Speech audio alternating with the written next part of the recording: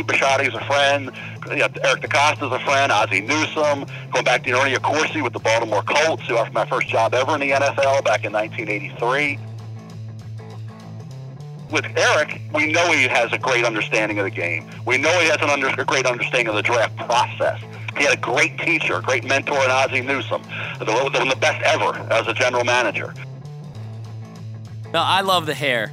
As a guy who also has a little poof in his hair, I have trouble kind of containing this. Who is your barber, Mel?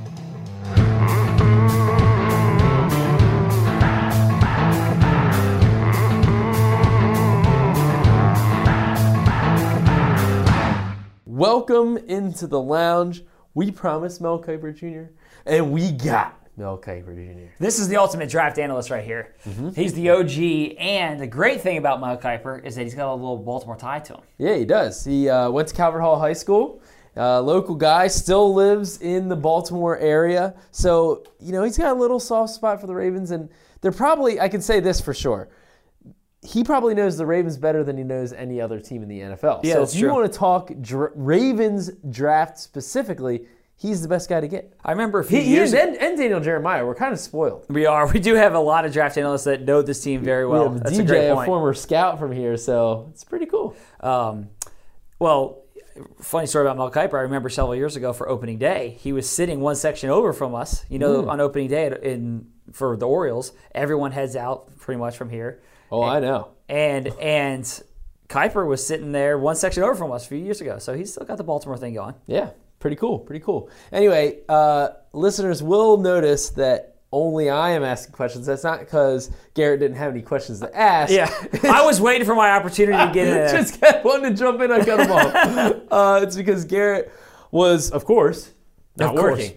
Of course, not working. I was working. I was out of town at a conference in Denver, NFL League meetings. So I got to go where the work is, and that's where the work was the past couple of days. I didn't realize work was at happy hour after this conference session. This was an early morning, sun up to sundown, meetings nonstop.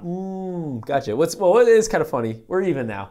Because a couple years ago, I wasn't here for the Mel Kiper Jr. Podcast, and now you weren't here for this year. So whenever we ask Mel to do the interviews for the podcast, he says, I'll only do it with one of you. That's like Joe Ortiz. He only wants to answer questions from me, not you. That's right. Anyway, that's a little teaser for our podcast with Joe Ortiz as well. Yeah. So we got a lot of good stuff coming to you, and with all that said, let's jump right into it with Mel Kiper Jr.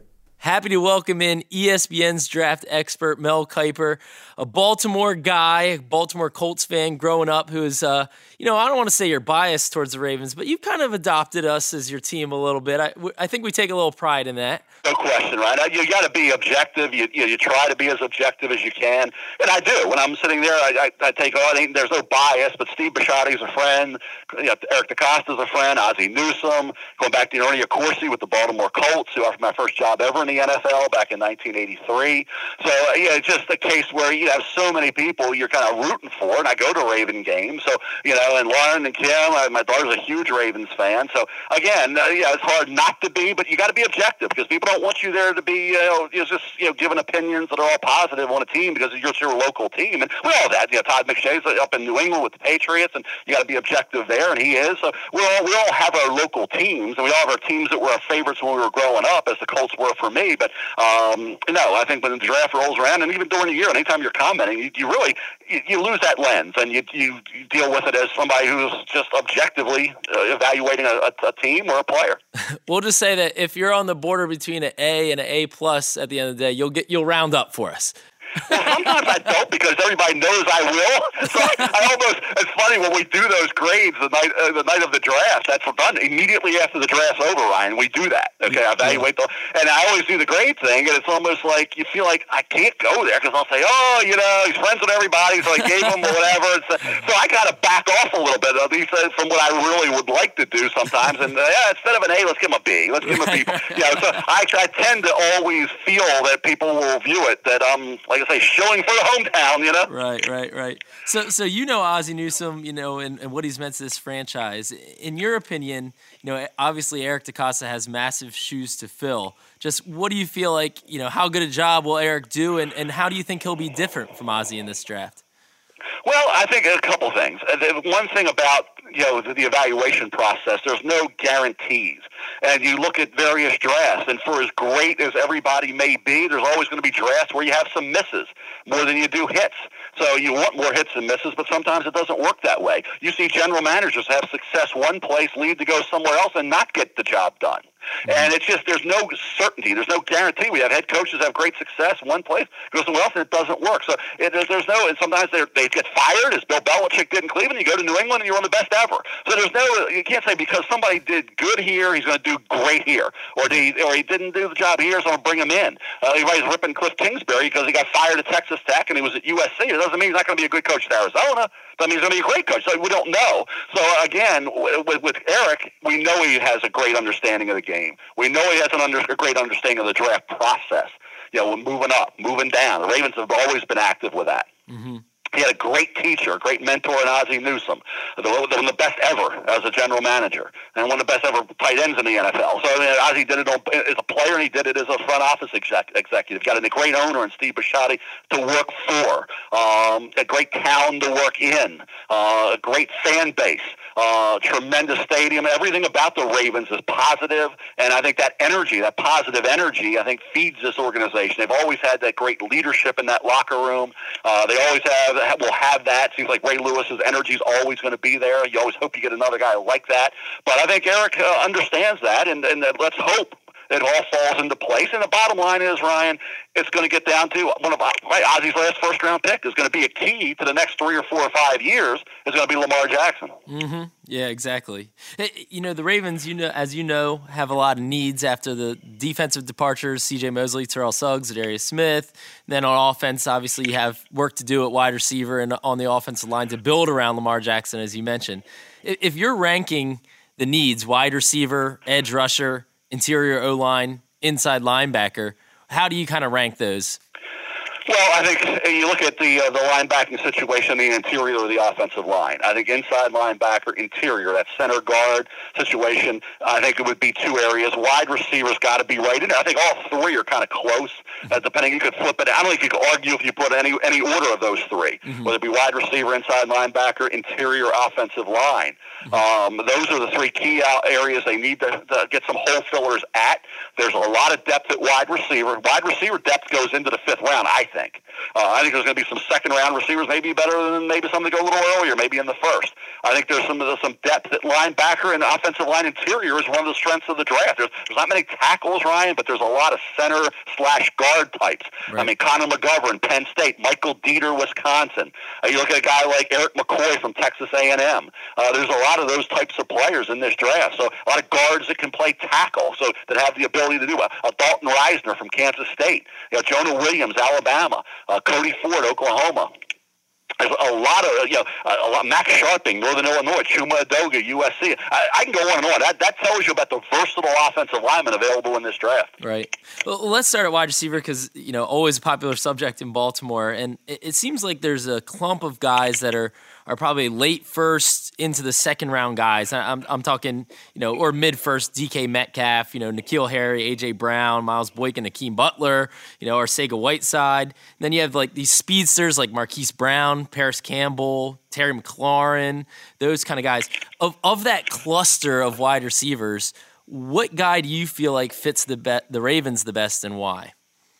I look at DK Metcalf as a big, physically gifted receiver who, has to stay healthy. 2 of the last 3 years he's been hurt because that only had 67 career receptions. Mm-hmm. More of a down-the-field threat.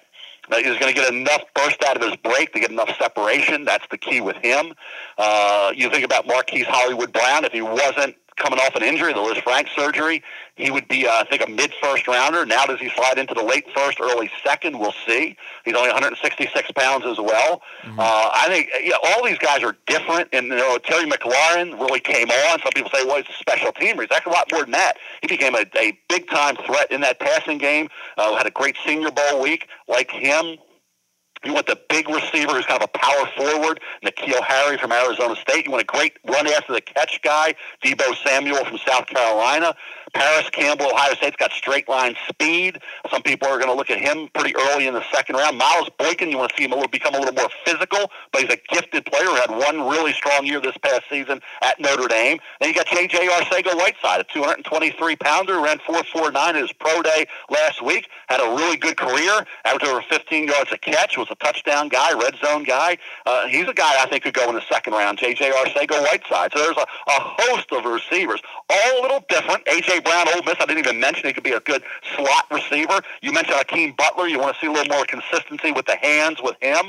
Manuel Hall, a good down-the-field vertical stretch guy from Missouri.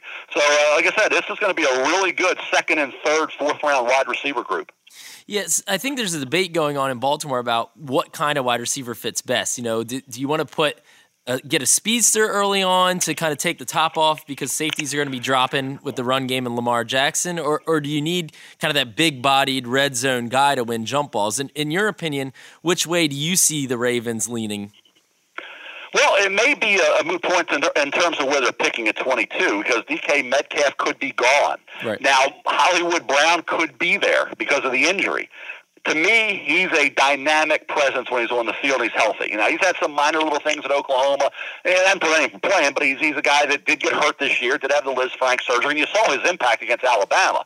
You know, early on, they were struggling. Now they got it together in the second half, and Kyler Murray brought them back and made that game interesting, but they did it without Marquise Brown. Mm-hmm. But I think you look at a guy I think that's a little under the radar. I wouldn't say under the radar, underrated. Deebo Samuel. He's just so good with the ball in his hands. And I think, you look at what he was able to do now. DeAndre Baker and some other corners. He's gone up against some really good players throughout his career in the SEC. But he's an intriguing guy. J.J. Arcega-Whiteside, you talk about a big-body guy who can go get the ball and high-point the ball and be a red zone threat. He's the guy, and he has the production behind him for David Shaw at Stanford. And he ran, like I say, a 4.49, 4.50 at 223 pounds, played at 225. So I think, you're really, N'Keal Harry played for Herm Edwards. We spoke to Herm Edwards, I did, on the radio mid-season. He was raving about N'Keal Harry. So, again, I think McLaurin's underrated coming out of Ohio State. Right. So I don't think you really have to say what type. Just get the best receiver. Right. McLaurin, some of these guys will block some. Well, it depends what you want, the complete guy. There really isn't one guy that jumps out at you that way. But, I think the guy that I think is the most, dynamic is Hollywood Brown. The most, you talk about upside as a red zone guy, it would be DK Metcalf and a down-the-field threat. You want an underrated guy, it might be J.J. Arcega-Whiteside from Stanford. So if the Ravens don't draft a wide receiver in the first round, or let's say they don't trade back and take one early in the second or whatnot, they don't have a second-round pick as it stands right now. Right. Who are some third-round wide receivers that you think could make sense? Well, that's a good question because I think when you look at the depth at that spot in this draft, Riley Ridley from Georgia is a guy I think could fall into the third round. You want a slot, you want a Danny Amendola, Wes Welker type slot guy, Andy Isabella from UMass, who's one of the fastest players in this draft. He's going to be an interesting guy, I think, at that particular point of the draft to say who's the third round possibility. Mecole Hardman, a 4.3 guy out of Georgia, also has return skills. Jalen Hurd out of Baylor, formerly of Tennessee, where he was a running back. Big athletic kid with a great work ethic, really studies the game, is passionate about the game. I think those are some third-round possibilities at the wide receiver spot. So moving on to edge rusher, trying to replace Terrell Suggs and Zadarius Smith. You have Clelin Ferrell projected at number 17 in your most recent mock draft. Do you think there's any way that the productive Clemson DN could slide to the Ravens at 22? And if he did, is that a no-duh, run the card up to put in the pick kind of guy? He possibly could be. When I say possibly, right, I have him going right in the same general area. Yeah. You think about 16. So we've always had him to Carolina. Put Brian Burns there when I did the grade A. And have Giants taking Ferrell. He's always been right at Carolina. You thought that's as far as he would drop, maybe to 17. Some think, I know Todd McShay may have thought he would drop a little bit further than that in his last mock that he did. Yeah. We'll see, but he could. He's not one of these dynamic edge rushers. He's a guy who's disruptive because of his length. You can move him around. He can provide some scheme versatility. possibility. The Alabama game, he was unblocked on the one play when he made the behind the line stop that got everybody's attention. Jonah Williams didn't miss the block. He pulled, and the guy he came up inside, and he did embarrass Williams once when Jonah was off balance. But I thought Jonah Williams held his own in that game for the most part. Farrell made his impact felt because he was able to obviously get some matchups that he liked in that game. Where I can say Williams outside, he comes inside, and there's the play. But I think he's one of those guys. If he was there, I'd be a little surprised, not shocked. Right. Moving on to interior O-line, you and Todd both projected a center for the Ravens, just different guys. You went with Eric McCoy, he went with Bradbury. Why do you think that McCoy is just a better fit for the Ravens, or he's a better player? Can you explain that? I went with the guy, Ryan, it was a center guard possibility. Gotcha. Bradbury's a center. Bradbury's a gifted athlete with tremendous character, and just he did a heck of a job for Ryan Finley, the quarterback at NC State, in that offense, was a real leader of that football team. So if you want the true center, you go Bradbury. You want a guy who's going to play center or has the athleticism to be a guard, it's Eric McCoy. So I think that's a guy that can help you in both areas. And the Ravens, center and guard, are areas of concern. So I think McCoy, because of the versatility, if you want the best true center, it would be Bradbury, I believe. And guard, obviously, an immediate need and possibly future with Marshall Yanda, whenever he decides to stop playing. Chris Lindstrom, Cody Ford seem like the top two guys that are projected to be guards. I mean, Cody could probably tell you tackle too. But, right. You had so much success with Orlando Brown, a mauler out of Oklahoma. Does Cody Ford just make too much sense to you, or do you feel like Lindstrom, hey, he'd be a great fit for Baltimore too? I would tend to go with Lindstrom because I think Cody Ford's more of a right tackle. He played it. I think that's where he's going to fit more than at a guard with the agility of Lindstrom and just the veteran presence. He played even a little right tackle during his career, but he's been a dynamic. You talk about a dominator. He's a plug-and-play, I think, Pro Bowl caliber player. I love the way he plays. When I say dynamic for a guard, he's fun to watch. I always say entertaining to watch is Lindstrom because he just goes after you. He and Dalton Reisner from Kansas State. You want to watch guys attack and play with a defensive mentality, it would be Reisner and Lindstrom. These guys get after it. They're fun. I even remember Joe Thomas when he was at Wisconsin say, here's a guy fun to watch on film. Right. And I think when you look at Lindstrom, Reisner, I think those are guys that are, you just put them in that lineup, forget about them for 10, 12 years. I mean, they're that type of David DeCastros, the guy that you knew were going to be plug-and-play guards. I think that's what Chris Lindstrom is. That's why I think he's almost right now. And I had him in there pretty early on going in the first round, and Todd thinks he's going in there now. I don't see him getting out of round one. I think it'll be a really good mid to late first-round pick. At inside linebacker, it's kind of expected that the two Devins, Devin White and Devin Bush, will both be gone by 22. But Eric DeCosta said they've really studied those second-tier inside linebackers. Who are some guys you think in the third, fourth round at inside linebacker that could fit? I think Bobby Okereke is a kid out of Stanford. And John Gruden and I, we have spent a lot of time in meetings together, and John always stressed length for inside linebackers. You don't find a lot of guys with length, and that can be very disruptive to a quarterback. Everybody worries about the edge. What about up in the middle of the field? And I think when you look at Okereke with those long arms, they can just be a disruptive force for quarterbacks. And I think really a good football player at Stanford for David Shaw. And if he gets into the third round, Okereke from Stanford, Sione Takitaki from BYU, who's played inside and out, all over the field type of player for BYU, really came on strong this year, matured a lot during his career at BYU. He's interesting. Vaseem Joseph from Florida has a lot of versatility inside or out. David Long Jr. from West Virginia would be another guy. But I would go Okereke or Takitaki. Okereke, Stanford, Takitaki from BYU as guys I think in the third round would make some sense. Guys, same question, kind of third, fourth round, edge rushers, if they don't take one high. Yeah, I think there's a lot of those guys. And I think you could see an O'Shane Ximines from Old Dominion drop maybe down that far. I think, you look at a guy that I think could maybe be a second, but probably a third. Chase Winovich from Michigan, who outproduced Rashawn Gary, who's going to go a little higher in the draft. He was certainly Ben Banigou from TCU would be a possibility as well. I like Jamal Davis from Akron as a sleeper on day three, somewhere in that fifth, sixth round area. Christian Miller, Alabama, could be a nice fifth, sixth round pick as well. Or Jermaine Pratt from NC State's another guy could go in that fourth round area. Josh Jacobs, everybody's kind of raving about him right now. He seems really hot. The Ravens obviously signed Mark Ingram. But do you think if Josh Jacobs is sitting there at 22, is there any chance that they could say, hey, let's just have the best running backs core in the league and just take him?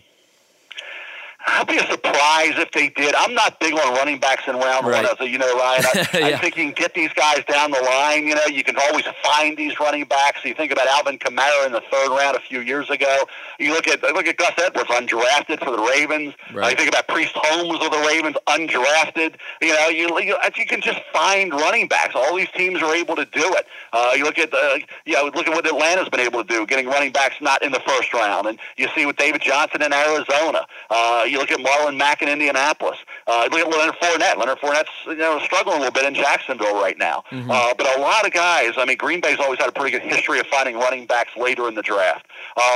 That's a position you can do that at and find guys. Look at Nick Chubb last year in the second round of the Cleveland Browns. It's like he's going to be a really good player for them.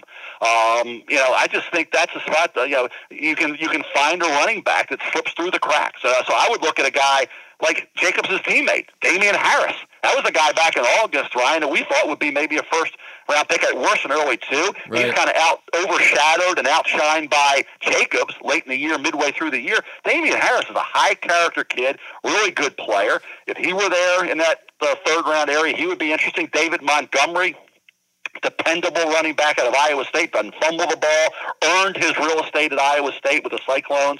Miles Sanders, Penn State. I'll tell you another kid, Devin Singletary of Florida Atlantic.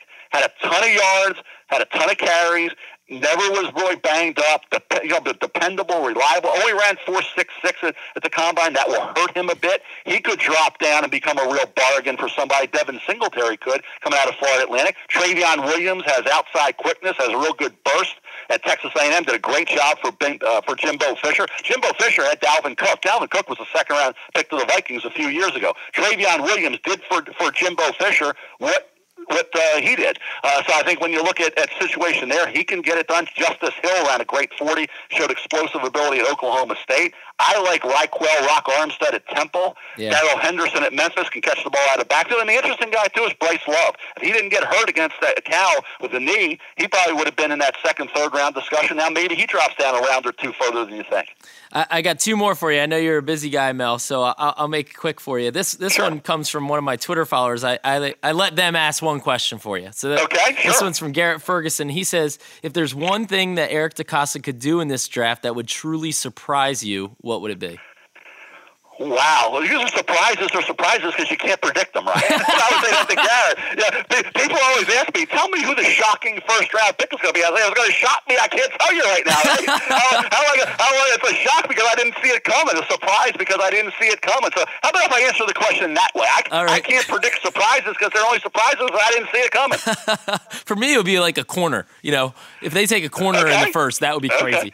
And they got a lot of corners, but there's a couple guys going to be moving on. Exactly. So they like to have depth. They like to have a lot of corners. But it would be a surprise to me if it's not, like you say, the positions that we covered. An interior offensive lineman, a wide receiver, they obviously a linebacker. I mean, those would be the three spots you would say, boy, you would think that it would be one of those positions. But hey, you never know. And like I say, sometimes you get locked into needs, and if a really good player slides through the cracks, sometimes you do that. But no, that would be a surprise. But hey, like I said, I get that question a lot, Ryan, and that's the way I tend to. I've always answered it.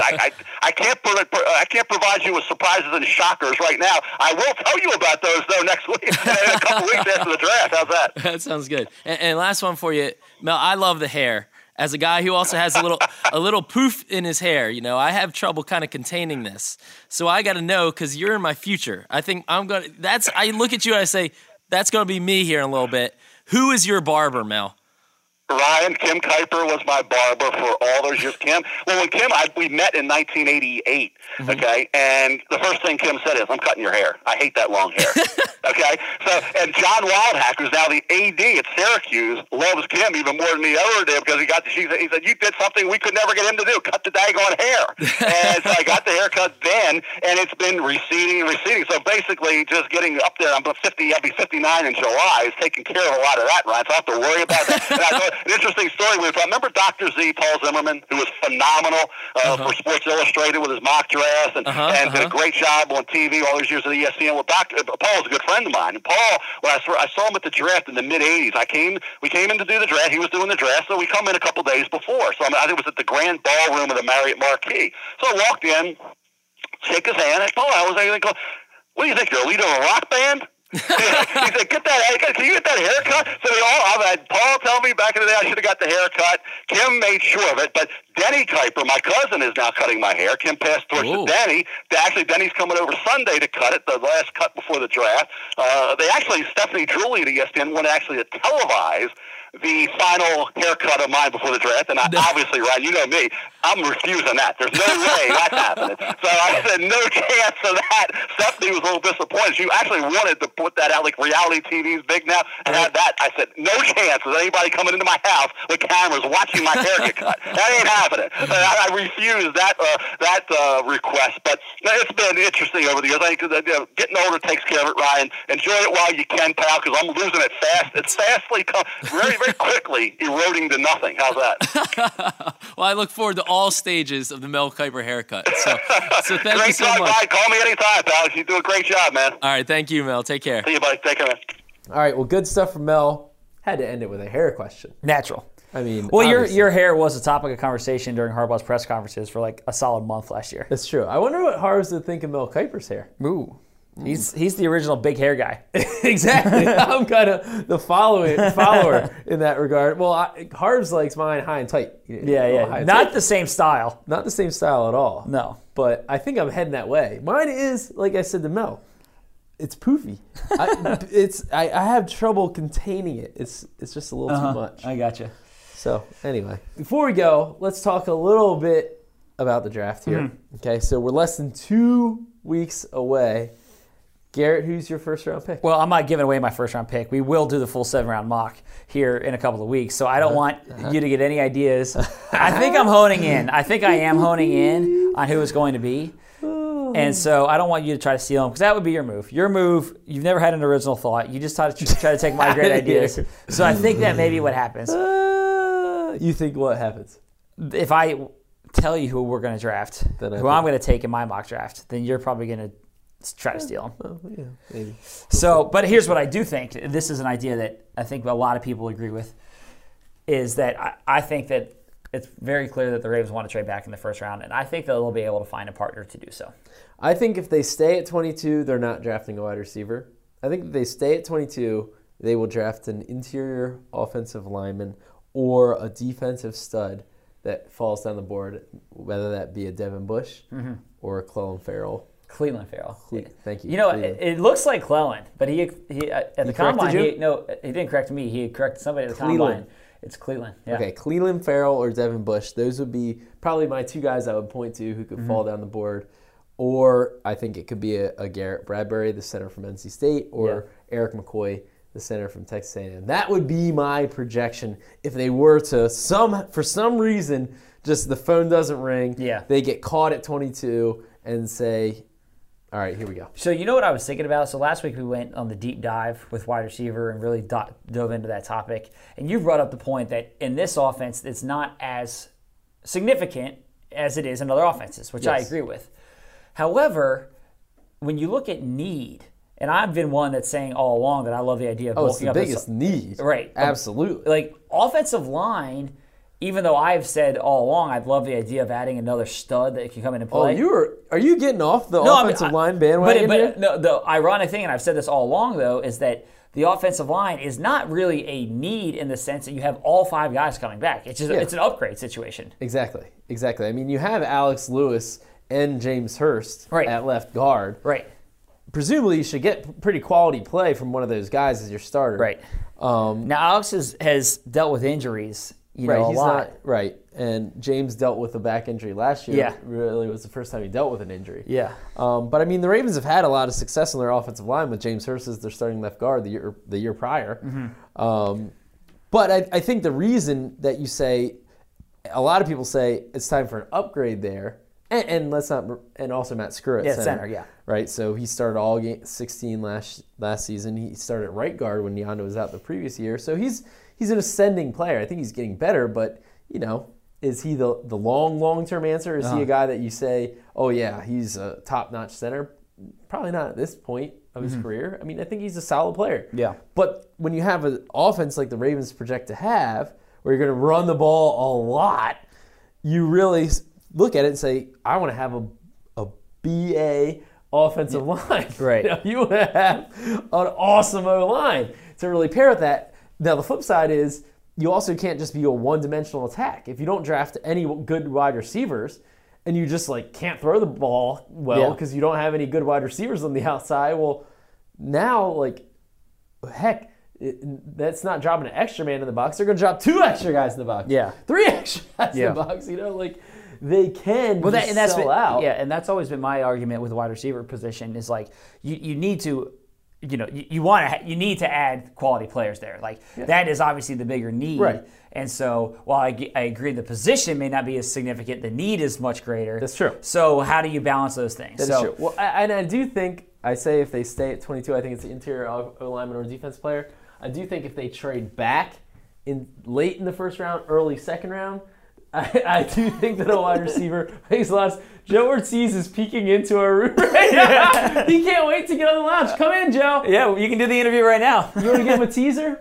Oh, Joe, come on, man. Give him a little teaser. Are we recording? We are recording. I'll jump in for a nice. Is the third mic working? Give him a teaser. This is a teaser, right? It's not, I don't have to stay long with you, man. No. You're good. We'll limit it to 1 minute here. I just heard the noise walking by, and I didn't know what it was, and as I got closer, I realized there was a bunch of people talking about nothing they know. So. Well, full disclosure, we did see Joe at lunch just a little bit ago, and Garrett, and we called him over. And I said, Joe, we want to run by you who our favorite wide receiver is, and Joe's like, tell him what you said.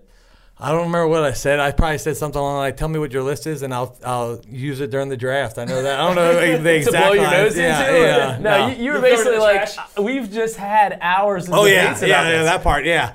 Yeah, I said the last thing I want to do is sit here right now and listen to more people's opinions on players. Exactly. I just had to deal with 6 straight days of it, so I needed a little bit of a break. But I heard you guys rolling in here, so I had to see what was going on. And with the fogged windows, you can't see through, so I had to get down the ground through the little glass at the bottom. Well, thanks for stopping in, Joe. Hey, last question. What was the most heated moment in these draft meetings this year? Honestly, there were no heated moments. I know it's probably a letdown, but that's what happens when you get a bunch of guys that have been together for, I guess, 11 now, 12. This would be John's 12th draft with us, and a lot of the scouts have been here. We've all grown up here. So Eric, Ozzie, George, Vince, Chad, myself, we've been together for 20 years. Yeah. And then the rest of the guys are just a couple of years behind, staggered along. So it's just a really, really good respect and a really, really good flow to the meetings. And everyone you're in there talking about your opinion and what's best for the Ravens. So I think when you go into the meetings knowing that, hey, what we're going to try to accomplish here is put the best board we can together to come up with the best 8 to 10, however many picks we end up with, players that we can get to make this team better. Everyone's going into it with that idea. So there is no, spicy arguing, moments. Yelling. You have disagreements, sure, and people may be passionate, but never really gets heated, never really gets too bad. Sometimes it gets long-winded, someone may talk, and it could just be because you're passionate about a guy or you're passionate about an idea, and so that can you want to move it along to the next guy, but you hit a buzzer. Get stuck a little bit. Yeah. Get done. No, I do joke around with the guys. Our draft room's bigger. I don't know if you guys have shown that. Yeah, the new one. So we put that out anywhere. I don't think know. so, but it is bigger. So, it's nice. It's bigger, and it's got those big, digital displays in it, giant, whatever, computer screens, really, for a lack of a better term. But it's huge, and there's that noise, and it's glass. So there's nothing that grabs sound, sucks in the white noise, I guess. Yeah. So it's really cavernous. It's hard to hear people. So Eric and myself and Ozzie are down at one end of the table. John and and some of the coaches, and then the scouts there's some scouts at the other end of the table. And Eric and I sit next to each other, and we're just I can't hear what he's saying. And so I go down to them during a break. I'm like, hey, John, can you hear me? Because there was one time when I was talking and looking at him after I said something, and he's shaking his head, and I'm like, can you not? He's like, I can hear you sometimes, but no. I'm like, well, we can't hear you either. So like, the past 2 hours, we got to redo that. So like, we don't even know what anyone's saying. No, it's like when you're looking at the screen and reading what you're saying, you're not really projecting. Right. You're reading. So, Right. So when that happens, and so like if John's reading his notes or I'm reading my notes, John may not. We can hear each other, but you have to strain to hear. Yeah. You know, versus like right now we're in the room looking at each other talking, and so it's a little bit of a challenge. But it's funny because I never thought my voice couldn't be heard because I hear it fine. And Eric, the guys around me, we don't have an issue, but we have a hard time hearing down there. So it's really the position you're at. Like if you're looking at the table on the end, left to right, I'm on the right side of the table. So the guys talking on the right side, they can't hear me and I can't hear them, but I can hear anyone on the left side because they're talking towards me. So we got to figure that out a little bit. I have this little bell that I used for a game contest one year with the Scouts, and I thought about taking the bell in and just putting it at each end, getting another one, and putting it at each end of the table. And whenever anyone can't hear, just tap the bell, and it'll just and they just kind of perk up and start talking. So then what'll happen is it'll become Pavlov's dogs, and people will just tap the bell anyway, just to make people talk. So and then everybody's like, "Is it time for lunch?" Right, right. So, but no, it was good round, a lot of fun, and looking forward to the next 2 weeks. Yeah, till we get to opening night, so to speak. Yeah, it's a fun time. It's a fun time. Well, thanks for stopping Absolutely, in, Joe. guys. Yeah. We'll be back with you later. All right. This doesn't count, by the way, as your podcast interview. Don't think you're getting off that easy. See you, Joe. All right, so that's a surprise. You never know in the lounge. Yeah, exactly. You just got to stay on your toes. Literally stops by the lounge. Yeah, exactly. Just like the title, it never actually happens like our headlines say. Yeah. They just stop in, but there you go. So anyway, thanks for listening. As always, you can reach us at thelounge@ravens.nfl.net.